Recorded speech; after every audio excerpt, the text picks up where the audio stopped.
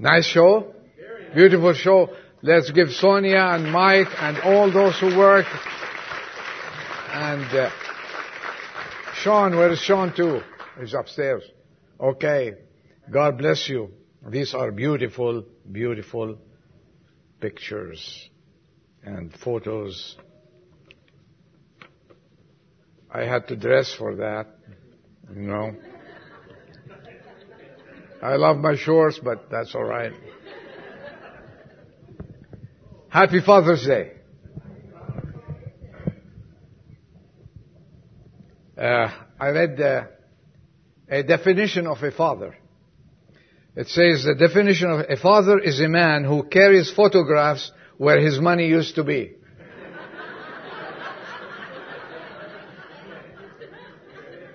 Is that right, Mike? Paul Harvey once said, a father gets very angry when the school grades aren't as good as he thinks they should be.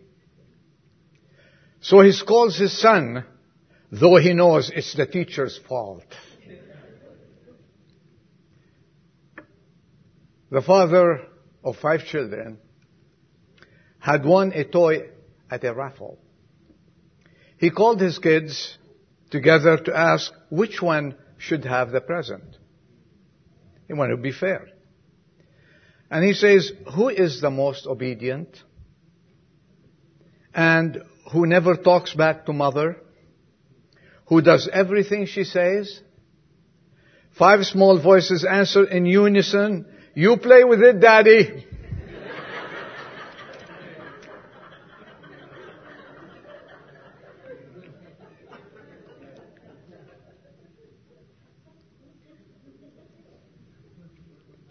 The Bible says, and fathers do not provoke your children to anger, but to bring them up in the discipline and instruction of the Lord. That's Ephesians 6:4. And in Proverbs 17:6 it says, children are the crown of old men, and the glory of sons is their fathers. Every home needs a strong symbol of authority. When the father is willing to accept this challenge, and at the same time be compassionate and tender in dealing with his family, the home then has a solid anchor. The father actually cannot be all he ought to be as a father and as a man unless he knows Jesus Christ as Savior. You agree with me, fathers? Amen. So, my message today is mainly for men and for everyone to be godly, and for every father to be in Christ, the head of the home and the family. I want to give a title, and you do whatever you want with it. Give the message your title also. That's fine with me. The Father that pleases God. I hope. Dean said in his message last week, we aim to be found pleasing in God's eyesight. And let me continue on that. And we should aim, fathers, to please God anytime. The father that pleases God is a man of conviction. As we look at our world today, we see deterioration on every hand. We see that people who once had deep convictions concerning right and wrong have yielded to compromise and sacrificed principles. Where are the men who stand for the truth? The world is looking for them. And the fathers who lived and worked hard to give their families an honorable and dignified life.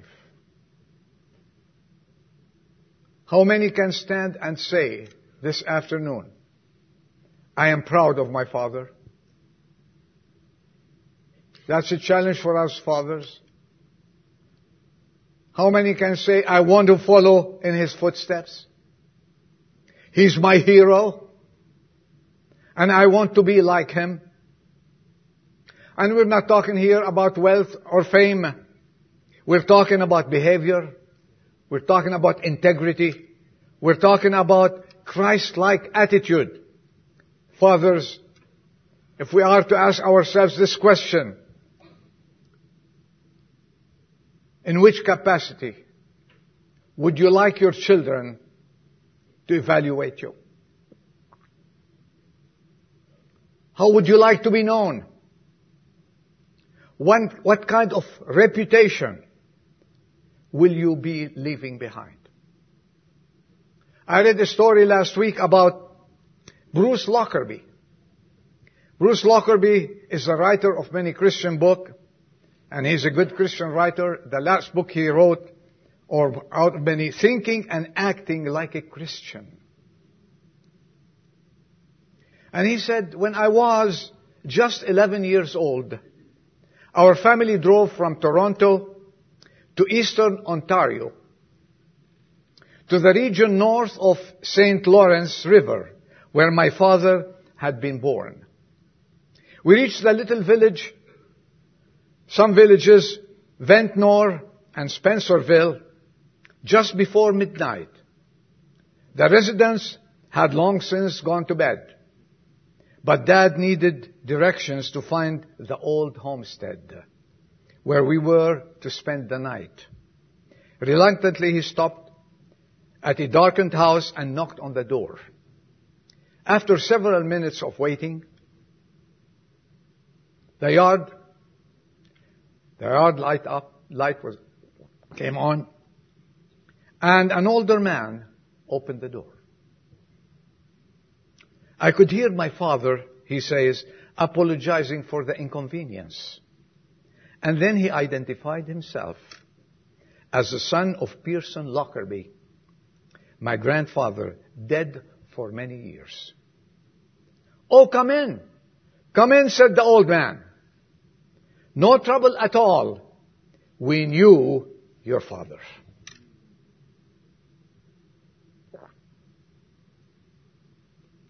You know what, fathers, that's the greatest legacy a man can leave to his children. We knew your father. Some people say, any man can be a father. It is a job that takes little talent. However, the rate for failure in fatherhood is actually higher than any other occupation. Just look what's happening around you. Look at the divorces. Look at the many bad reputation fathers have earned, many of them. And you will know what I'm talking about. Fathers have a colossal job, a full-time job that most people underestimate. It is the most important task a man can tackle. It's not that simple. Christian people in our land have become discouraged today because they have looked to their leaders and have been disappointed. Do you agree with that? Instead of integrity, we have seen dishonesty. We need today men of character, men of deep conviction, who will not be swayed by the desire for gain or glory.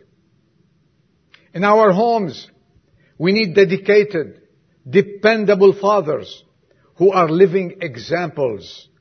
Men who know the word and stand by it. Men who are willing to practice their Christianity in daily living. Someone put it in few words. He said, we need no application. The truth shines bright as day. We teach much more by doing, and much less by what we say. Do not but what you truly desire your child to do. He may not always hear well, but he is always watching you. Do you hear me, fathers? When our homes have this kind of husbands and fathers, you know what happens? Families will grow up in the way of the Lord. We cannot build a community unless the families are solid there. No matter what we do, no program can fix it. No great man, whatever they introduce for the community, can heal it. The only foundation that helps the community and grows the nation, the society, is the family that fears God.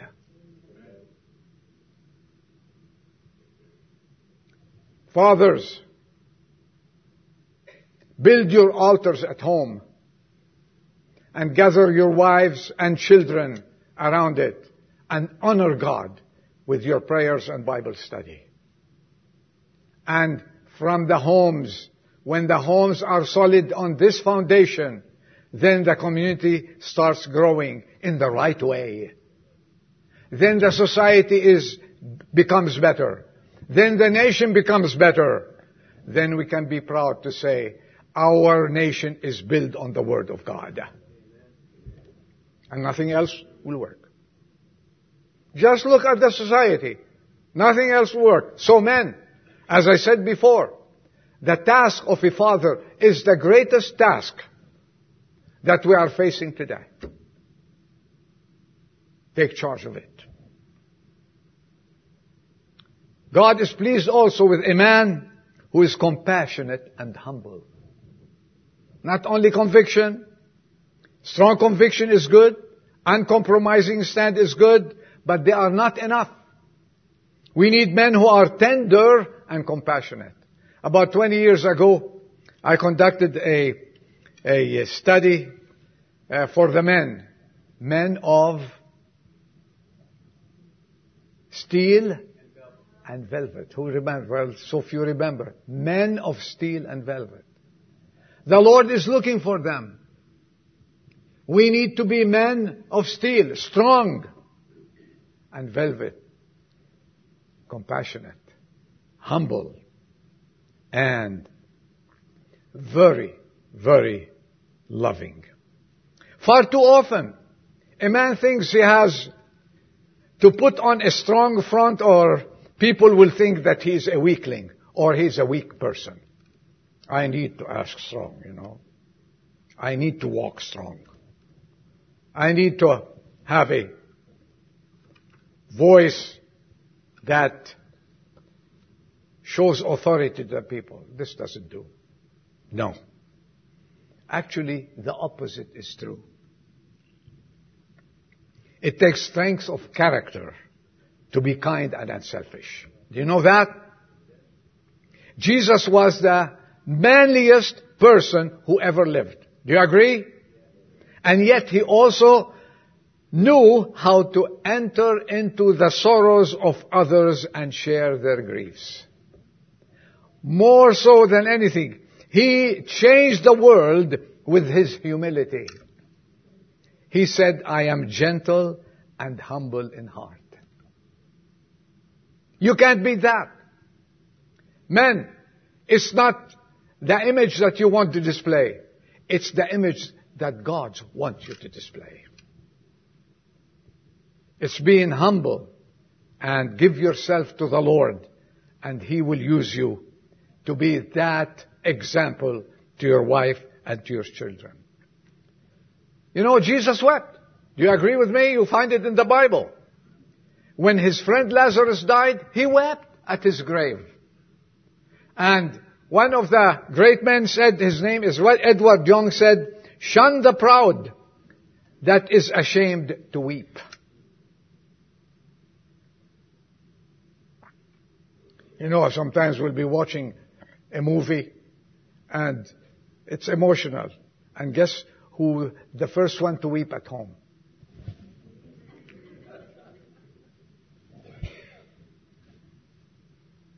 I weep. I wept many times while preaching here. Doesn't say that I am not a man.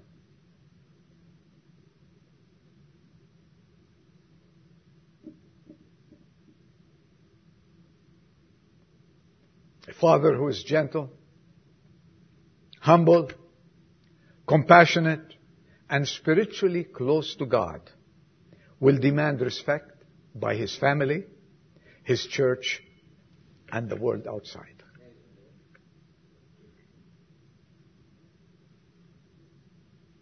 He's open-minded. Who is the father that pleases God? He's open-minded. He's willing to be corrected. How many times, because we don't want to humble ourselves, we will not say, "I was wrong"? How many times, Dave? Not you? How many times? Let's look within. And you know, there's nothing more affecting and more effective to the family that when we are wrong, to say, "Family, I was wrong. Please forgive me." You think you will lose your respect? On the contrary, you'll gain more respect. Put that down.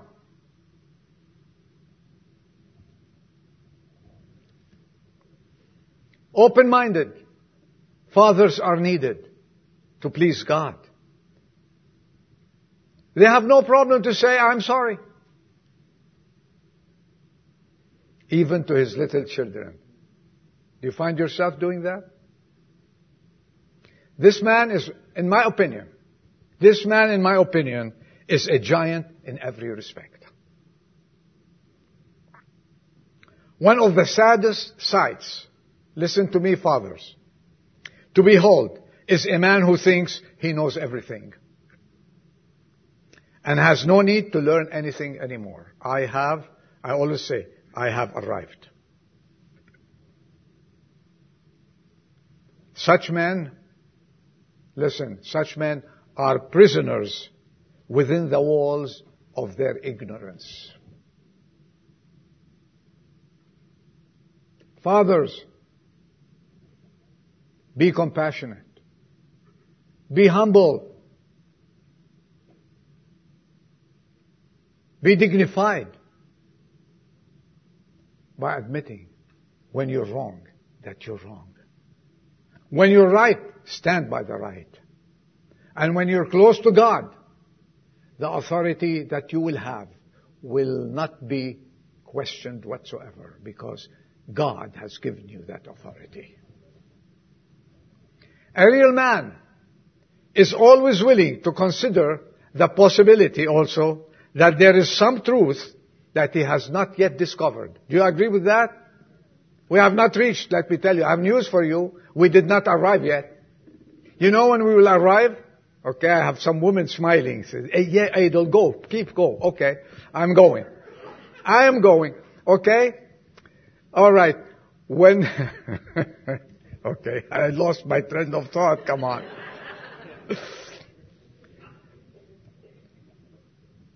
Some lessons we still need to learn.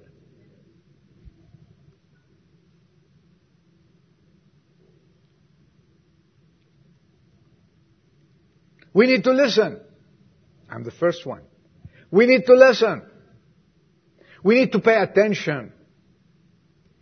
We need to have the desire to build this family with the love and kindness and compassion of the Lord Jesus Christ.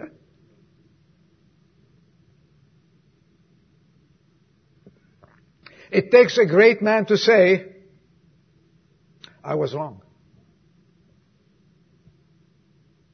And this is one of the noblest statements to ever fall from a person's lips. I was wrong. After all, and listen to this, when we admit that we were wrong, we are actually saying that we are smarter today than where we were yesterday.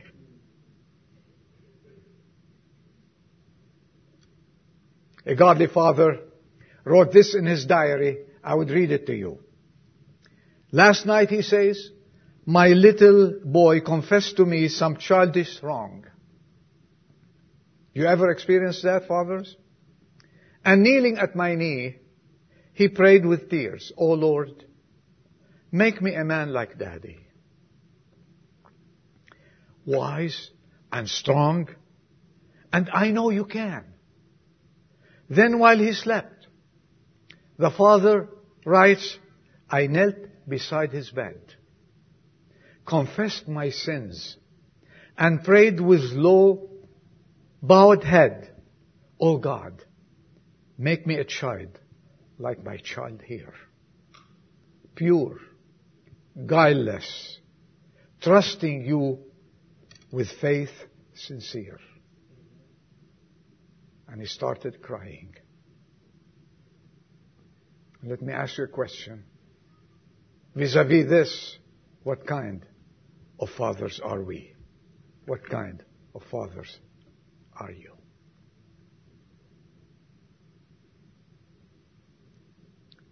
Not only being compassionate and humble is needed to please God, but my last word is a man who loves his family and teaches his children by example.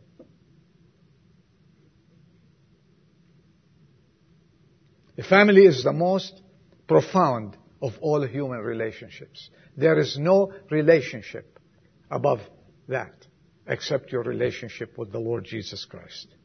A man who genuinely cares for his family is investing his attention in that which will pay great dividends.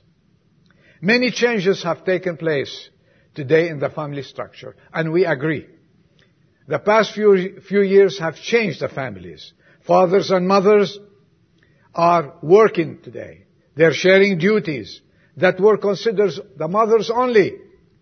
Well, it is now essential to build a home, to provide pleasant environment for the children, and we acknowledge that.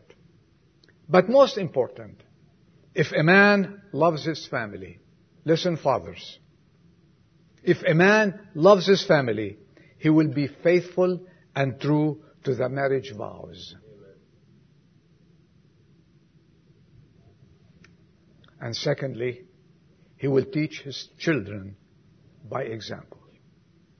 Are we examples? Are we? Ask yourself this question. Am I an example at home? Or you leave it to the mother? She takes care of her kids. I go down and work. I go to work. And she's responsible. This doesn't work. You are the head of the household according to God's precepts. Take charge. Take your stand and be a godly man and take up your responsibilities, and above all, honor the marriage vows. If you didn't read the bulletin of this month, I would like you, after you leave here, to read paragraph 4. And I'm going to read it to you. I'm going to read you what is the father's responsibility and how to teach his kids. It says he teaches kindness by being thoughtful and gracious at home. Not with the people, not at work only, not with nice people when there are no responsibilities whatsoever, but at home, when there are lots of pressure, when everybody is running to go to school and make time. This is where kindness comes. This is thoughtfulness comes. This is where graciousness comes. And this is where help should come by every father to every mother at home. He teaches patience by being gentle and understanding over and over. He teaches honesty by keeping his promises to his family, even when it costs. He teaches courage by living unafraid with faith in all circumstances. God is looking for men like this. He teaches justice by being fair and dealing equally with everyone. He teaches obedience to God's word by precept and example as he reads and prays daily with his family. He teaches love for God and to his church as he takes his family regularly to all the church services. His steps are important because others follow. Fathers, we set examples. And you know what the Bible says? For the steps of a good man are ordained by the Lord. Our families, my last word, our society and our churches are standing today at a crossroad in our history. Our very survival as a nation also depend on the presence or absence of Christian leadership. So men, take charge. Be good leaders at home. Be godly leaders, compassionate leaders, dignified leaders, honorable leaders, and honor the marriage vows. We need fathers to lead in the form of loving authority, managing their household in the form of spiritual training to their children by teaching them the Word of God first. That's how we exercise true leadership. And we strengthen marriage relationship. I have no doubt in my mind that we have such godly fathers here. I'm not reprimanding you. I know most of you, and I know you are good fathers and good husbands. Please continue. Do not be affected by the winds and by anything that is outside. Because your joy, your love, your heart, your recreation start with the family at home. They come first, and everything is second. God, family, and everything else comes second. Even church comes second. Take care of your families. Take care of your wives. Take care of your children. Be an example, and a godly example, and do not follow the world. I know you are committed to that, and I know you are willing to honor the Lord by honoring your families. And my favorite verse, you can repeat it with me, those who honor me, I will honor. You want to be honored? Honor God. In these little words that you heard from me today. And may God bless His word and bless you and have a happy Father's Day. Amen. Let's bow our heads for a word of prayer. Father, we are thankful that you gave us life to celebrate another year, Father's Day. May you be with each and every family today so they celebrate Father's Day. And help us, Lord, all fathers, all the families that we have here present and those who are awake and couldn't make it, to live first and foremost to honor you, to love you, and to love our families. And your blessings then will be upon us. Dismiss us, we pray. In Jesus' name, amen.